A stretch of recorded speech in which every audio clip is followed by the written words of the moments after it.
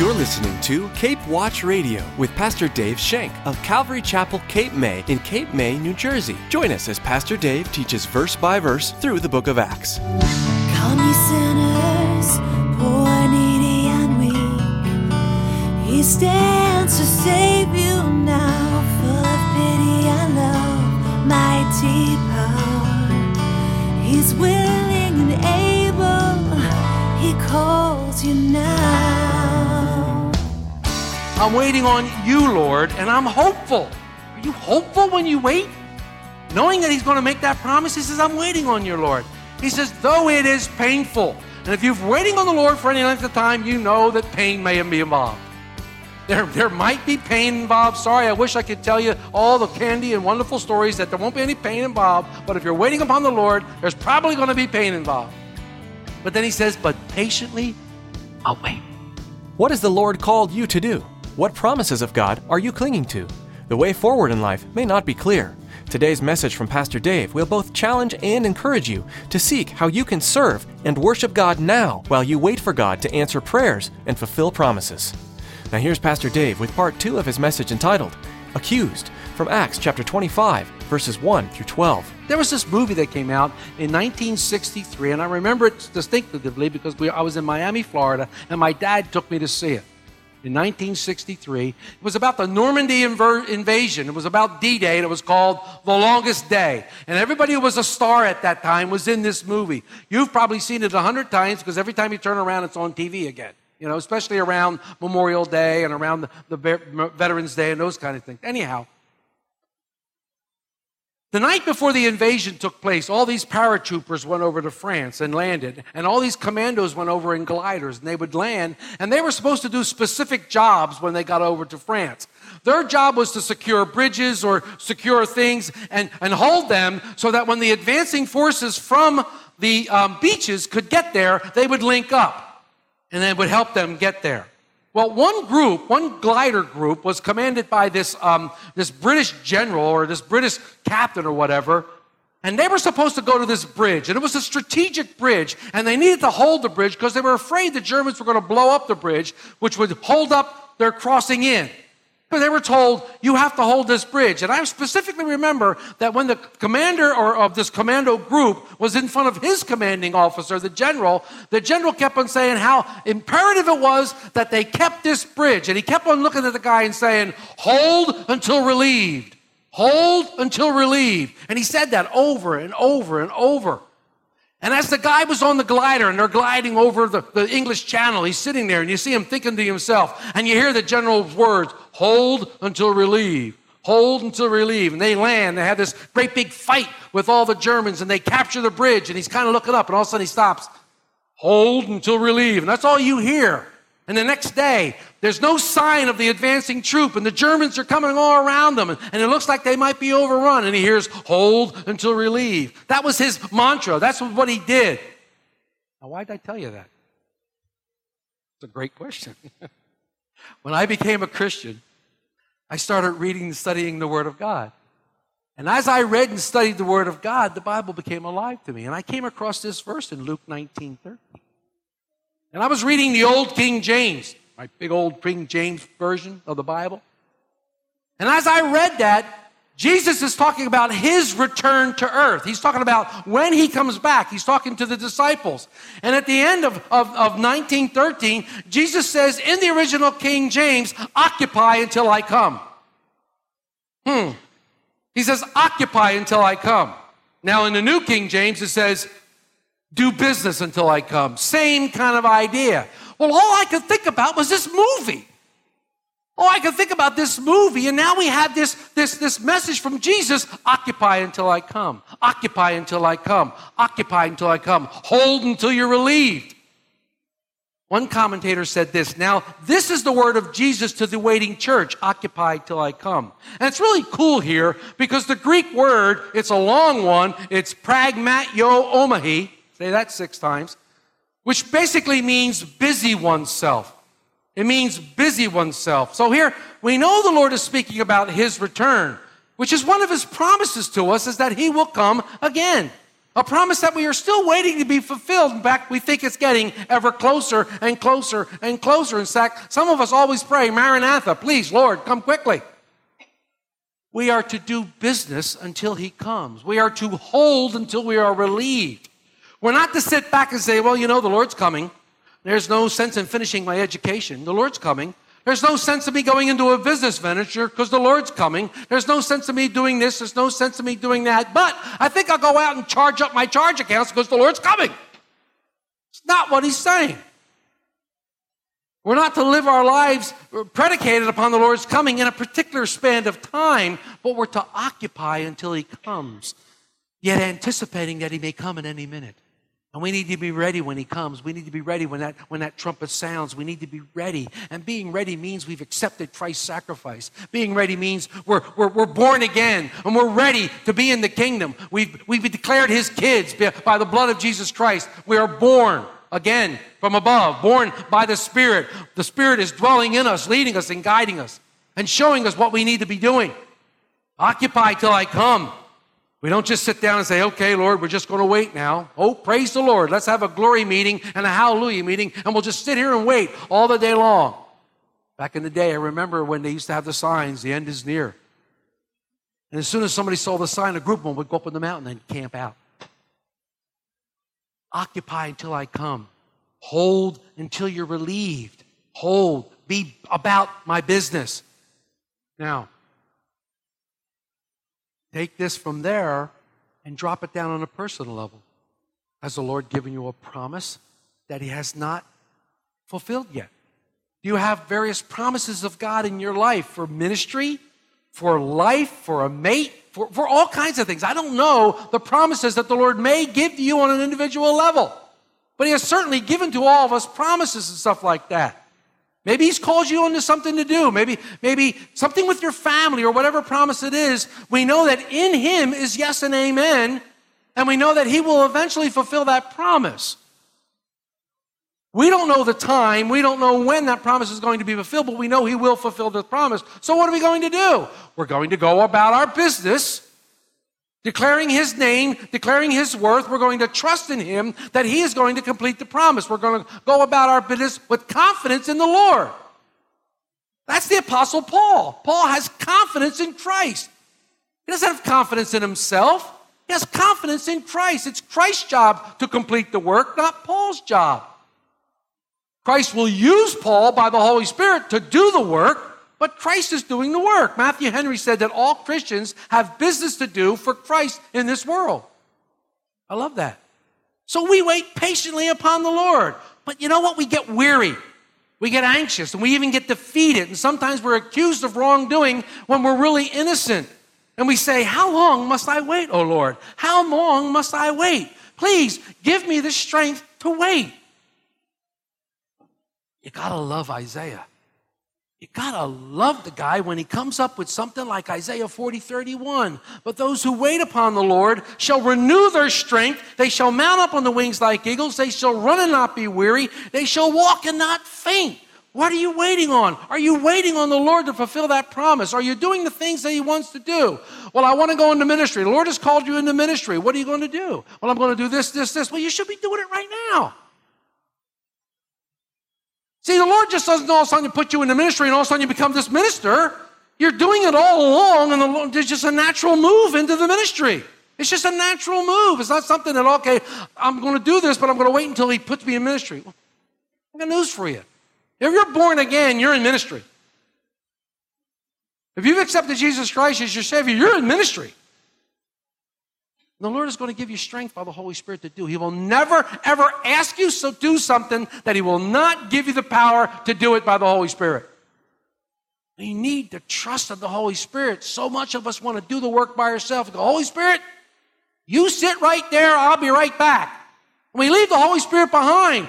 And we wonder why the work is so hard to do. And we wonder why we get so weary. And we wonder why we get so discouraged. It's because we left the Holy Spirit sitting back there. I love him because he just sits there and says, anytime you're ready, I'm ready to go. But we leave him sitting back there and said, okay, come on, Spirit, you lead, I'll follow. We remember we're supposed to follow Jesus? This is where the Apostle Paul is. He's in a waiting mode. He's waiting. He's waiting on the Lord to do something mighty in Rome. He's waiting. He had to wait with Felix, and now he's waiting with Festus. But as we look at verses 10 and 12, we see Paul once declaring he's innocent of these charges. Festus wants to bring him back to Jerusalem. He wants to do Jews a favor. Get him back on the ground where the Jews are. Paul said, I'm not going back there. Look at Paul's reply. So Paul said, I stand at Caesar's judgment where I ought to be judged. To the Jews I've done no wrong, as you very well know. See, he says, Festus, you know I'm innocent. You know that these charges are false and they cannot be proven. But he says, if I am offended or have offended, or if I've committed anything deserving of death, he says, I don't object to dying, but there's nothing in these things which men accuse me, and no one can deliver them to me. I appeal to Caesar. This takes Festus back. It was every Roman citizen's right to appear before Caesar when accused. Every Roman citizen wanted to appear before Caesar. Festus has no choice but to say, you want to go to Caesar? You're going to Caesar. Realizing that he would not receive a fair trial with Festus, Paul now takes a very bold and brave step when he says, I appeal to Caesar. He knows that once he gets to Rome, he can further proclaim the gospel. He further can be an ambassador for Christ. Paul knew that the Lord would have him testify in Rome. So now, being led by the Holy Spirit, remember, don't worry about what you're going to say. Being led by the Spirit, Paul opens his mouth and said, I appeal to Caesar. Now, some people believe that Paul should have waited on the Lord and allowed the Lord to move in these circumstances. But many of us believe that it was the Holy Spirit prompting that allowed Paul to do this. He was using the provisions that God had given Paul. What did he give Paul? His Roman citizenship. It was Paul's ace in the hole. It was Paul's wild card. So now with Festus's words, you want to go to Caesar? You're going to Caesar. All roads lead to Rome. Woohoo! This must have been exciting. After being maligned by the Jews and having his life threatened constantly, Paul has the satisfaction of knowing that the Lord loved him and continued to be with him even after 2 years. And I'll tell you, when the Lord answers that promise that you've been waiting on, it's just a wonderful feeling knowing that he answers those promises to you. Answers those promises. I love it. Paul probably thought, yeah, this is it. I am now going to Rome. Not so fast, Paul. He's going to be asked to stand before yet another king. He's not going to Rome yet. He has one more audience that he has to make. And we're going to study that next week. He has to make it before King Agrippa. He has to stand there before the king, and he has to go through the entire thing once again. But there's some amazing things that happen here. We'll study that in the next couple of weeks. I guess I have to ask, how do you wait upon the Lord? How we wait upon him is very, very important. Where is the faith that you have? Where is the faith that you proclaim? Do people see that faith in you when you're waiting on the Lord? Or do they sing a nervous Nelly? You see somebody who's real anxious about the promises of God, who can't sit still, wondering, what do you got to do? How am I going to do? Or are you waiting? Waiting patiently that the Lord would guide you and lead you into this beautiful thing that he has prepared for you. Remember, God has prepared before the foundations of the earth, works that we might walk in, works that we've been ordained to do. I have no idea what they are for you, but it's our job to find out what they are. We don't know. You passively sit around and wait, okay, Lord, I know you want me to have a job, but hey, that phone will ring and I'll get that job. What do you do? Or do you keep yourself busy for the kingdom? Do you busy yourself with the kingdom of God's work, doing God's work until he comes? Occupy till I come. Do business until I come. Hold until you relieve. When these guys held that bridge, there was a lot of action there. There was a lot of action there, and some of them even died. But they held that bridge. They held until they're relieved by the oncoming group. And we're the same one. Some of us will go to be with the Lord before the Lord comes back. Some of us will go on. But we must hold until we are relieved, until the Lord comes and gets us. We must occupy this area until we come. We can't do it without the Holy Spirit. We must have the Holy Spirit within us. You must be trusting in the Holy Spirit, relying on the Holy Spirit. We have to hold this earth until we leave and do those things which the Lord has shown us to do. And it might be different for all of us, but yet collectively, it might be one or two things. Going about God's business. What's his business? Sharing the love of Christ with others. Being others-centered. Looking for people we can serve. Doing random acts of kindness here and there. Helping someone. Every once in a while, I'm in the line at Wawa and I get this crazy urge in me. And I go, come on, Lord. I get this crazy urge that I'm supposed to buy the person here, buy their coffee or buy whatever they have. And I'll do that. I get the strangest looks like, what? What are you doing? It's so cool. And I just say, God bless you. Have a great day. And the Lord leads you into doing crazy things, it looks like, but it's so, we're occupying until he comes. We're sharing the love of Jesus Christ. I don't know if you realize this, but we live in a pretty fallen world. Our world's going downhill fast, folks, and our nation is in the midst of it. We're going downhill. We need to shine the light of Jesus Christ into the midst of this. And now there's a great push. There's a great push because even great evangelists like Billy Graham and those people are talking about the end times and how it's closer now than it's ever been before and how prophecies are being fulfilled left and right. And we can see the end drawing near as things start to mount up. But I don't know about you, but I have friends who I want to get saved. I have loved ones who I want to see come into kingdom. I can't sit back passively and wait. I've got to actively occupy until I come. I got to let them know that Christ loves them and Christ died for them. I got to let them know that they're welcome into the kingdom just as they are. Just as they are. Why? Because that's how Christ took me. Christ took me in my sin. He took me in my degradation. He took me in my worst moment. It was him that cleaned me up. Again, he did the work. He did the work. All I did was say, yes, I have faith and believe. That's what it's about. How do you wait for God? We're all in a waiting period, so to speak. We're all waiting for something. I'm going to leave you with one of my most favorite songs that had such an impact on me.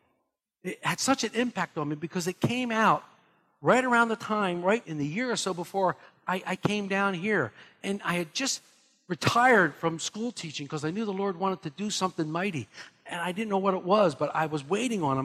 Like I said, I've been waiting for 17 years. And again, we'll talk about that in a couple weeks when we actually in Acts 26 is my life verse, the verse that called me into the ministry. And we're going to talk about that.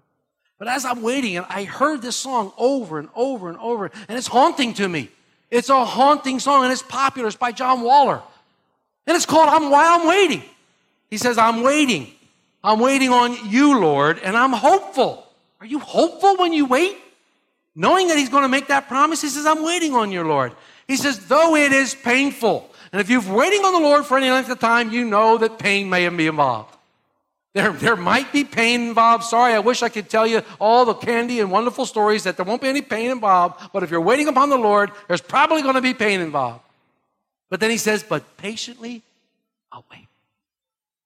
Occupy till I come. I will move ahead bold and confident, taking every step in obedience. I love that. I'm not going to sit passively around with my hands crossed, my arms folded, saying, okay, Lord, thrill me. I'm going to move ahead. I'm going to take a step in confidence. Boldly go to those places where the Lord leads me. Boldly serve him while I'm waiting. And he says, while I'm waiting, I want to serve you. While I'm waiting, I'm going to worship you. I'm not going to faint. I'm going to run the race even while I wait, he says. Listen to the second verse. While I'm waiting on you, Lord, and I am peaceful. When you wait on the Lord, are you peaceful? Are you washed by God's ever-ending peace? Do you have a peace about you when you wait on the Lord? And that's hard sometimes. It's hard when you know what the Lord has called you to do and you're waiting for the time to do it. And then he says, I'm waiting on you, Lord, though it's not easy. Oh, I love that. Though it's not easy. You're right. You've been there, done that, John. You're right. It's not easy. He said, but faithfully, there it is, faithfully I wait. Faithfully I wait. I place my faith, my trust in Jesus Christ. He began the work. He's going to finish the work. I'm waiting on him. Again, I will move ahead, bold and confident, taking every step in obedience. At the end, he says these things. I will serve you while I'm waiting. I will worship while waiting. Wow. That's how you wait for the Lord. That's how you wait for these grand promises, whether it be Him coming again to take us home, or whether that big thing or that wonderful promise that He's given to you. When you're waiting for that to come to fruition, we serve Him. We worship Him. I love that. One of my most favorite movies, I'm a movie buff, I give up. One of my most favorite movies is Facing the Giants. But what I really like about that movie is when they realize they can't have kids, when they realize that they can't have children. And one of the things they say to each other is, will you still worship Him and serve Him even if we can't have children? And they look at each other and go, yeah, with tears in their eyes, because the pain is there. They go, yeah, we'll serve Him. Wow.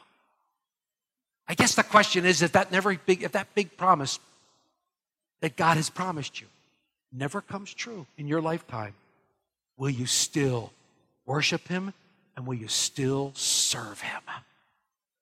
Wow. It's the only way to wait for the Lord, worshiping and serving.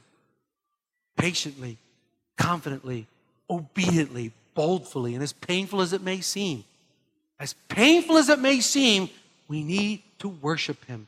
We need to bow before Him and say, I'm yours, regardless of what happens. I'm yours. I don't know what it's going to look like, but I know it's going to be good. It may not be what I want exactly, but it's going to be good.